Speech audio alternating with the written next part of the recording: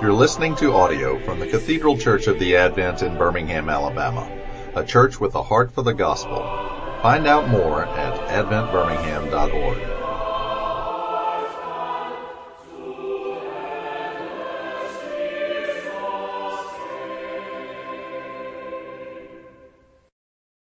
All right, this will be relatively short after what we've received so far. Gil and others asked me to tell a few other stories about my dad. I come from a medical family, no clergy. My dad had us at a pietistic Lutheran church, which is god-awful. As close to American evangelicals you can get, except we baptize babies. But the same ethos of your mind isn't that important, but your inner walk with Jesus is everything. That made an agnostic out of me by the time I was a senior in high school.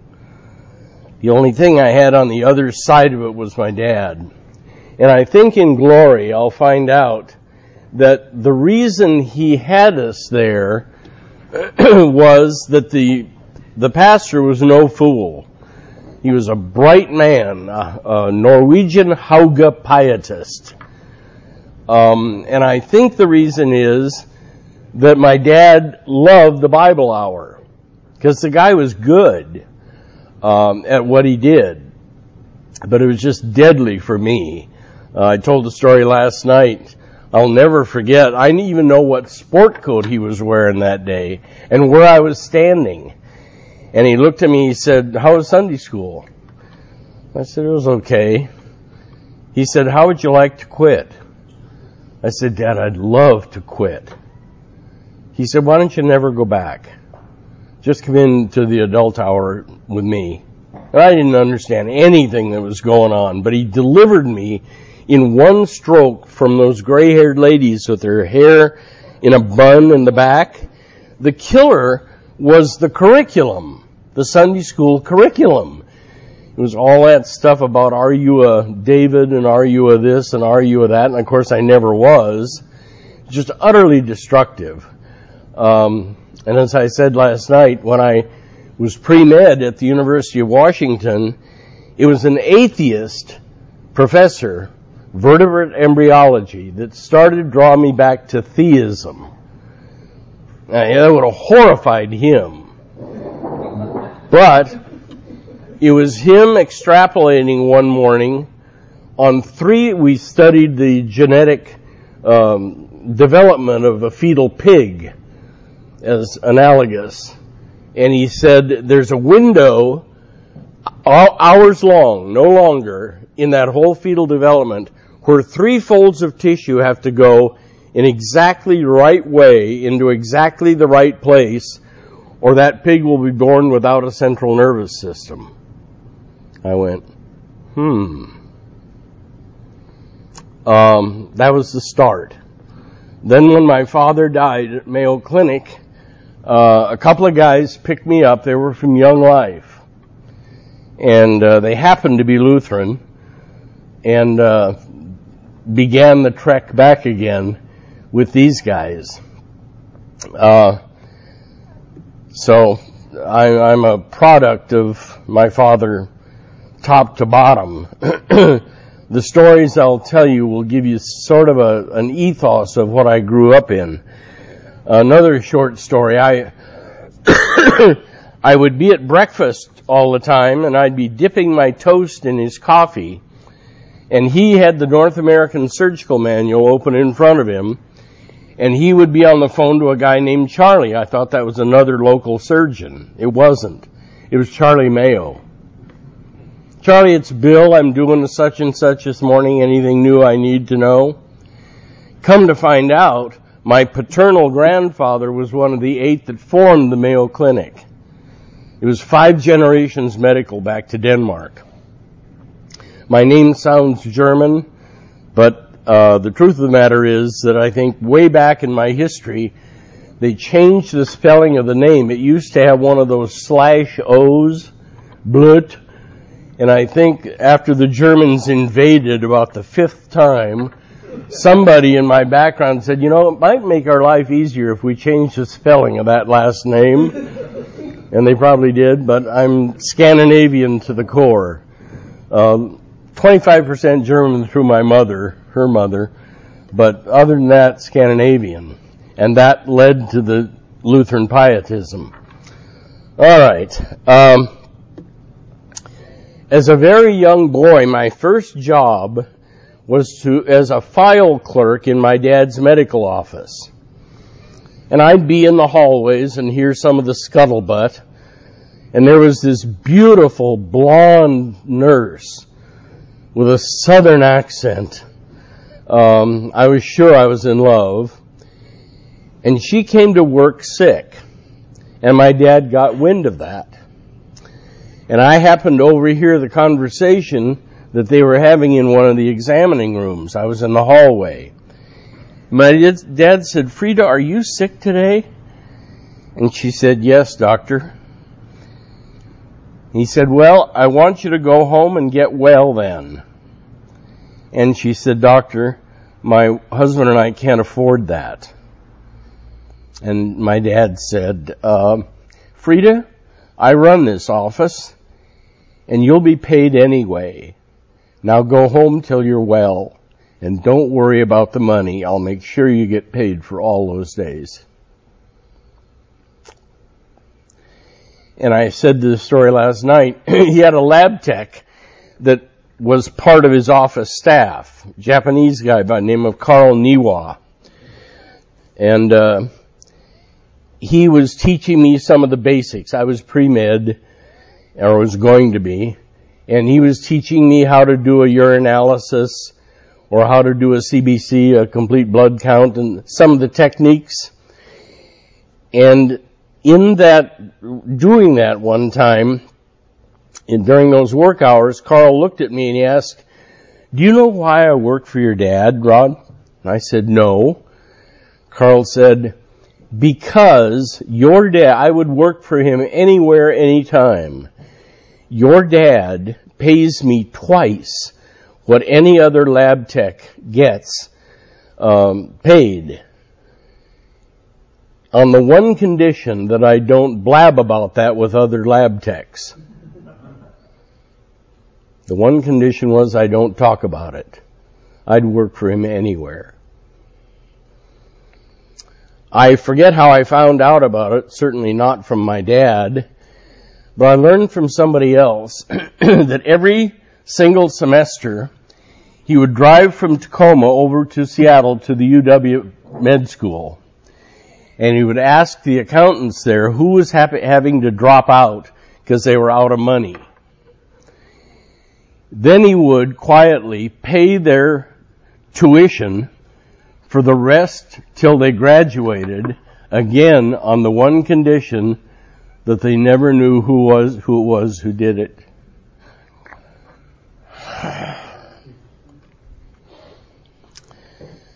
Out of the blue one time, I got a phone call at the fraternity house from my dad.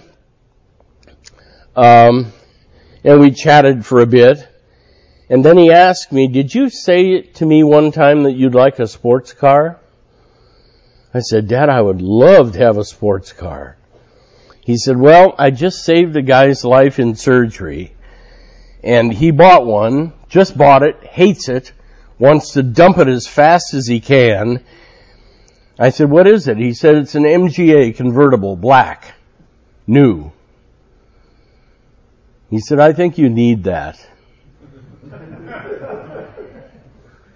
And got it for me the next week. It was just over and over and over and over. I think he knew his life was going to be short. He had rheumatic fever as a kid. And I think, even without telling my mother, I think he knew that what he needed to do was live life to the fullest with me and my sister, because it wasn't going to be long. It was going to be short. He died on the operating table in open heart surgery at Mayo Clinic, and he thought he was going to live through that surgery. He was a surgeon himself. And I said I was at the UW about to take finals, And I said, should I come back there to Mayo with you? He said, no, I'll see you in a few weeks. I even got a letter from him after he died, handwritten from Mayo. But utterly typical. Dr. Fairweather, whom Scott quotes extensively in the book, he was a P-51 pilot, Mustang pilot, over the European theater, and flew wing. That he called the fight, and he called the fight to an end, and then his job was to get the guys home in one piece. He was the first pastor in America to do a PhD in clinical psych after what we then called a BD degree, now an MDiv. He was the first one. And he said, Rod, I was in men's groups with him. He saw this coming. Everything that Scott's describing, he saw coming 30 years ago. And his own relationship with his own father, which was filled with disagreements, but still his father did what fathers do. And out of that, he was able to do clinical psych in a way that his wife said to him one time that he just had mastered the best theories. And he said, Nell, I could do what I do using any of 6 theories, because it all comes out of my dad and me, what he did for me. And he looked at me one time and he said, later on, he said, do you realize you don't have the profile of a pastor? I said, I didn't even know there was such a thing. Yeah, is there? He said, yeah, there really is. And he said, you don't have it. I said, well, what am I? Or what profile would I be then? He said, if you had been born 10 years before you were born, you would have flown P-51s with me. You have the profile of a fighter pilot. I said, what's that? What comprises that? He said, a wonderful relationship with father and a catastrophic one with mother. And he said, that's what happened. That's you. And it's me too. But he said, you need to know that you don't have the profile of a pastor. You need to know that. It's important. I went, okay. So, when I got that MG, one of the first things I did with it was to drive it up what was called Hurricane Ridge in the Olympic rainforest in Washington. It was night, and it wasn't long till I saw the flashing red lights behind me. And the state trooper who stopped me was very benevolent, and he said to me, son, you weren't really breaking the speed laws. But when you say the signs that say 50 miles per hour, you don't have to take all the curves at 50 and 60. I was just learning. During my years in high school, a few friends and I would regularly plan to study together at my house in the evenings before some test. It would always last just a little while, and we would end up playing poker instead. My dad upstairs would be fixing iced Coca-Colas and buttered popcorn. He'd bring those down to us while we were, quote, studying in the basement, and he saw we were really playing poker. And he noticed that, and he would sit down for a few hands, lose $50, and then go upstairs again.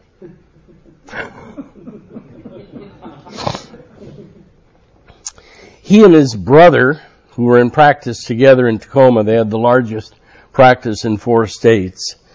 He and his brother one time bought an old farm right underneath Mount Rainier. It looked like you could spit to it.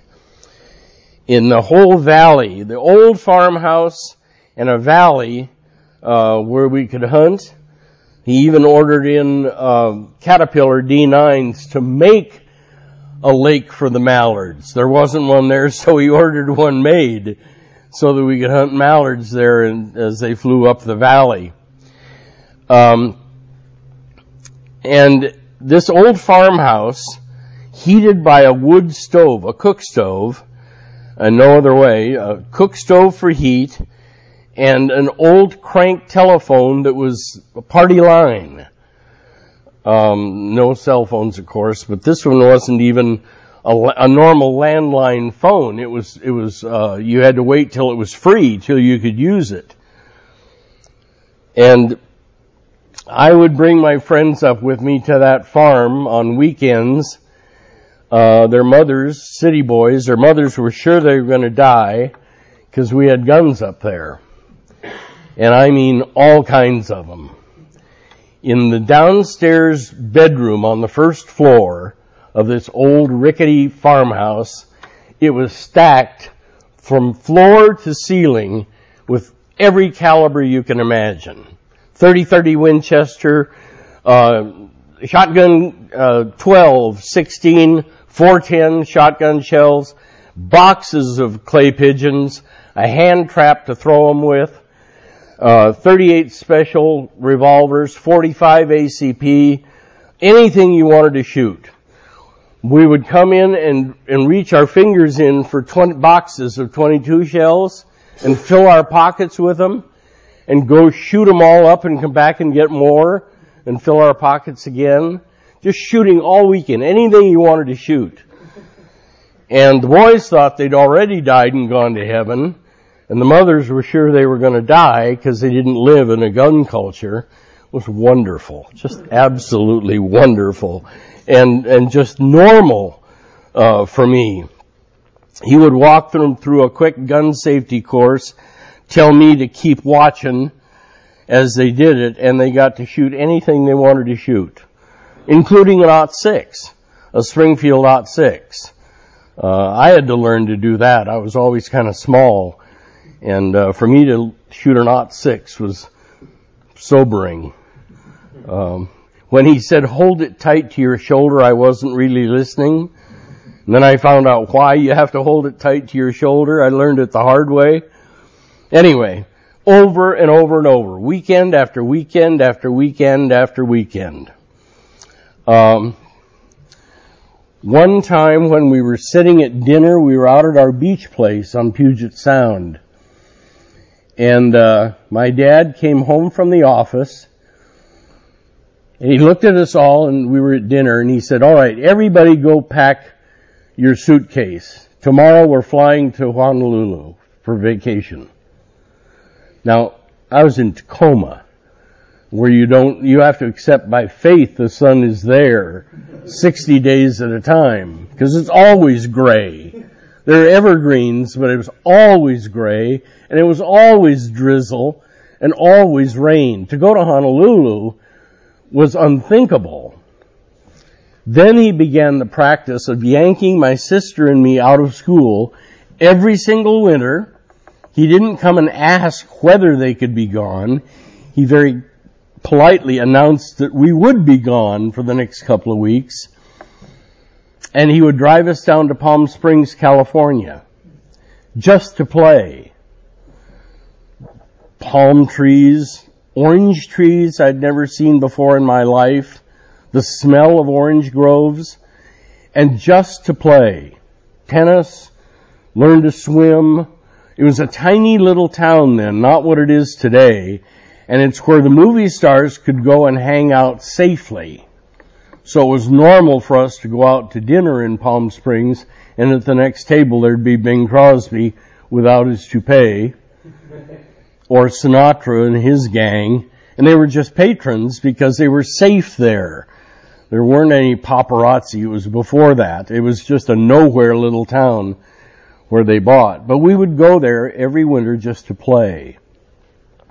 I remember one time there was no interstate system yet. It was from Seattle to California, the old 99, over the Siskiyou Mountains during February. So it was snow, and real snow, and you couldn't even see the lines on the road. And one time we stopped for lunch on the way, and a guy yelled over from another table, "Doc!" And it was a patient of his who drove for the LASME freight line system. And he said, Doc, bring your son and ride with me in the cab. And my dad said, okay, sure, okay. And we were going 3 miles an hour in the snow up one of those passes on the Siskiyou Mountains. And some idiot behind us was honking his horn at this truck driver. And he reached up, and there was a cable above his windshield. And he reached up and he pulled this cable 2 or 3 times, and the honking stopped. And my dad looked at him and said, what did you just do? He said, I just sprayed crankcase oil all over his windshield.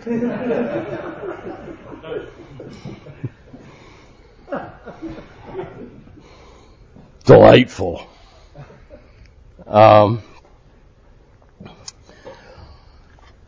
My dad drove Buicks and drove them quite a few thousand miles before he got rid of them. And one time, this Buick salesman was bugging him to buy a new Buick. And my dad said, I've got one. It's just fine for now. I don't yet need a new one, but thanks. And the guy wouldn't quit. He just kept going and said, well, just come over and try it. And my dad said, I don't need to try it. I'm doing fine, but thanks. And when the guy didn't quit, he went over and got this new 59 white Buick convertible, left his there, and drove it again out to our beach place. A white 59 convertible, new, came into the beach house, tossed me the keys and said, have a good weekend. Whoa. I never told him what I did on the freeway with it, and it was just as well I didn't, but I wanted to see what it would do. One time we were driving up to our farm, and we had to drive past what's called Fort Lewis. There was McChord Air Force Base, and there was Fort Lewis. And it was posted, no trespassers. And we were driving along there, and he quickly pulled off and said, come with me, Rod. I said, okay. He opened up the trunk and pulled out a tire jack. He said, follow me. Oh, and he said, grab some of that newspaper. So I grabbed some of the newspaper and followed him. What he wanted to do was to dig up some of these little fir trees that were there at on Fort Lewis property. So we dug them up and wrapped them in newspaper and got all of them together and hustled back to put them into the trunk of the car. Got it done. He slammed the car trunk and cut his favorite fly rod in half by accident. It was a perfect time for a moral sermon, getting back in the car. None of it. We just laughed ourselves sick. Just laughed ourselves sick.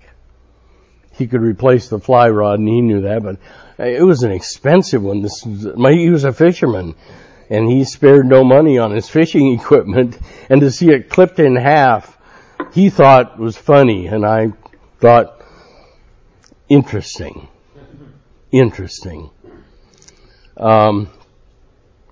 Some of you heard the story when I was here years ago. And some of you probably haven't. I inherited his old Buick. And it was a straight 8, which meant necessarily long hood. And I inherited that when I first got my driver's license in order to drive to high school each morning. And stupidly, I joined what was a high school fraternity. And part of that, you would, if there were pledges behind you, you would whack them with a board during the meeting or do some such stuff. Anyway, one evening, the pledges were all missing. They weren't there. And we realized they were hiding out, but they'd left clues as to where they were hiding. So our job was to try and find them that night. All of us were drunk. I had 3 or 4 other guys in the car with me, and way too much beer under our belts. and I pulled out from a blind corner, unlighted. But in order to pull out with a straight 8, you had to be a ways out into the lane before you could even check each way. And by the time I could check to my left, it was too late. And there was a 57 Ford that clipped me in the front, and my Buick just sort of died. So I went and got a phoned my dad, and said, Dad, I just stacked up the Buick.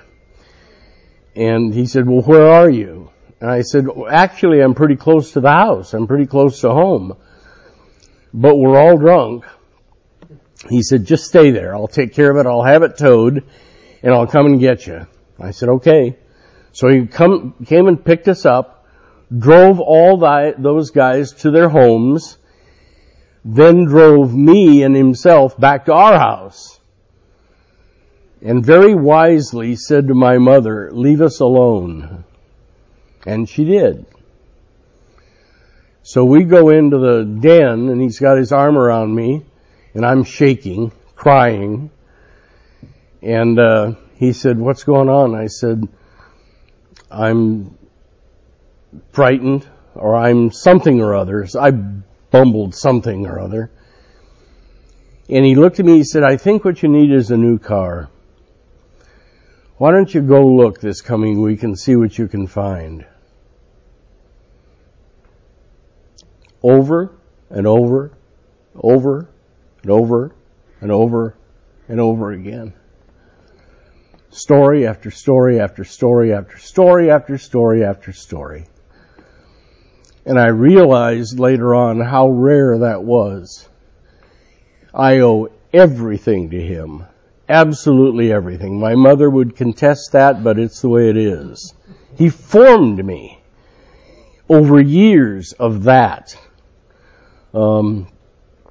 We had this beach place, and he called this guy from a company in Southern California to come up and build a pool there. We had boats, and we learned to water ski. That was a new invention. 2 skis, not 1 yet. To be pulled behind a boat and learn to water ski when nobody else was doing it. But that pool was another sort of mark of redemption. I could bring friends out, and we were safe there, and we could swim all day or switch to water skiing or whatever. It was magic, just absolutely magic. And it was just the world that I lived in because he sub-created it for me to live in. And so when I began to realize later on, even after his death, how rare that was, I thought, if guys are interested, I'm going to tell them some of these stories because it might be of some help to them. Sometimes stories can do what nothing else does, and these were all true, every single one of them. So that'll give you somewhat of an idea. Great gift from heaven. I didn't know it at the time. Absolutely out of the norm. But it formed me. So if those are of any help to you, you can take them and make whatever use you want to of them. Okay? Thanks for your attention. If there's Q&A, that's fine with me. If there's not, that's fine too. If you weren't the type of guy you were, and your dad had that type of relationship with you. Had that kind of what? Like, had that type of relationship. Uh-huh. The continual display of grace. I mean, what part of you resisted the urge to take advantage of that? I think the worst thing I thought of was to disappoint him.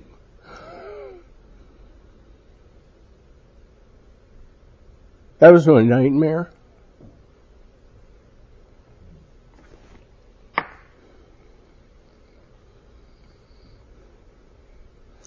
And it was almost by definition impossible. I mean, I did the same stupid things all of us did. But somehow, even in that pietistic church, it rolled off him like water off a duck's back. that moral whatever that comes from bad churches, that Southern Baptist, Pietistic, Lutheran, you name it, where that stuff is thick, it never got traction in him. Now what Dr. Fairweather told me much later on, I was in a men's group, and one of the things that he said to me you owe an awful lot to a guy whose name you don't know. I said, how so? He said, I know something about your paternal grandfather and your paternal grandmother, and out of it you don't get a son like your dad. There was some older man who took him under wing somewhere, college, medical school, somewhere. Some guy you don't know his name, and who turned him into what he is. He said, you've seen it in action here in my practice with men's groups. Most Christian men have to have a fight with me because I'm so liberal. He said, you and I won't have to have that fight ever. I said, why? He said, because of your dad.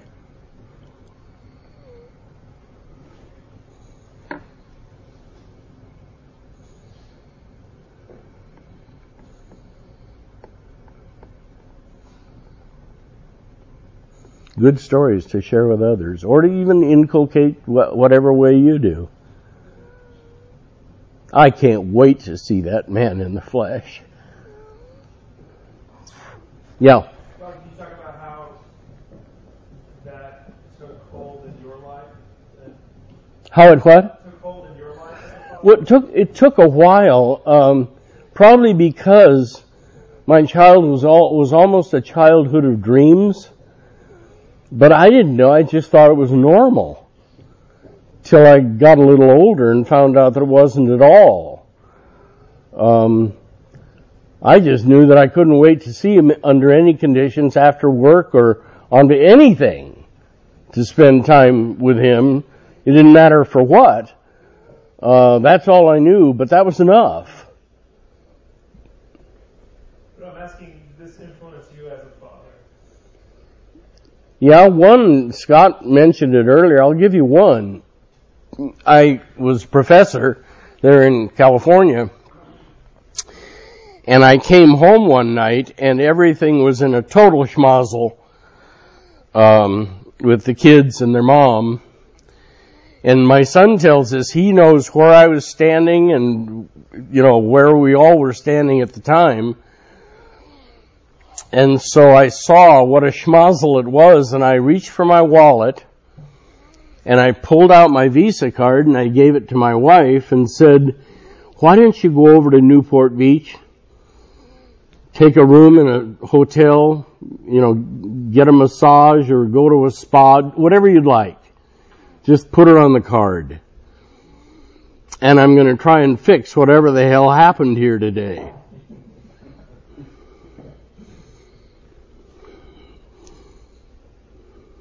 And as I said, Paul said, the calling of a mother is not just hard, it's impossible. I mean, he honored mothers for the calling that it was.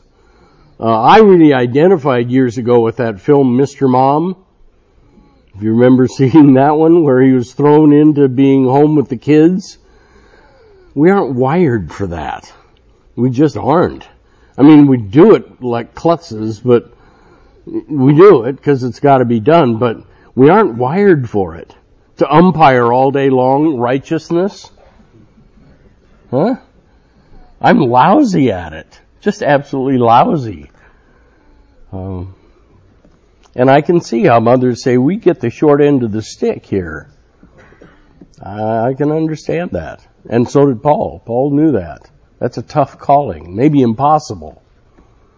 To do that day after day after day after day. But nobody in our culture has to be told that mothers are of great value. That's pretty much a given. Fathers, that's something else again, as Scott was saying. I even started to read for the first time about a month ago about toxic masculinity. Think about that. Toxic masculinity. What do they mean? They mean John Wayne and you. What I would call normal. Thanks, Scott. Another one, give you an idea. You're probably familiar with Tombstone, Doc and Wyatt. One time R.C. Sproul was at home and he was watching Tombstone, and Vesta, his wife, came in and said, R.C., how many times have you seen that film? He said, I don't know, 19? And she said, why do you watch it? Answer to Vesta, because it's almost gone, Vesta. Because it's almost gone.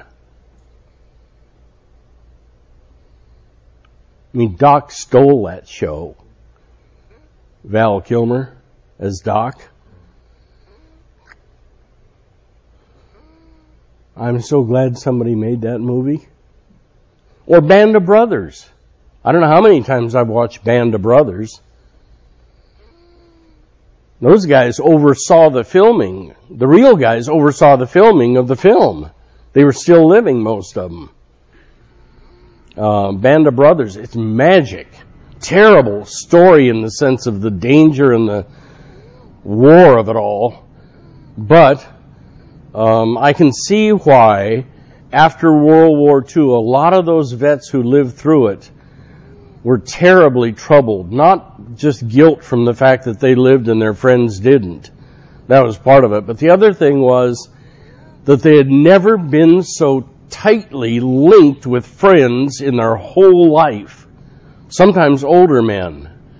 And to have it taken away by the end of the war was devastating to them. I understand that. They were going to have to live without that then. And that was tough. That was tough. Anyway, hope that helps. It's more important than anybody will ever tell you, especially in our culture. It's more important than anybody will ever tell you. And as Scott said, this is done in small, seemingly insignificant ways. A surprise where we're going to get off the weekly grind and take some few days off at something the kids would love. Bits and pieces of that. All right, I won't tie you up. Thanks for your attention. Hope it's of help to you. And good to be with you all again. Thank you, God.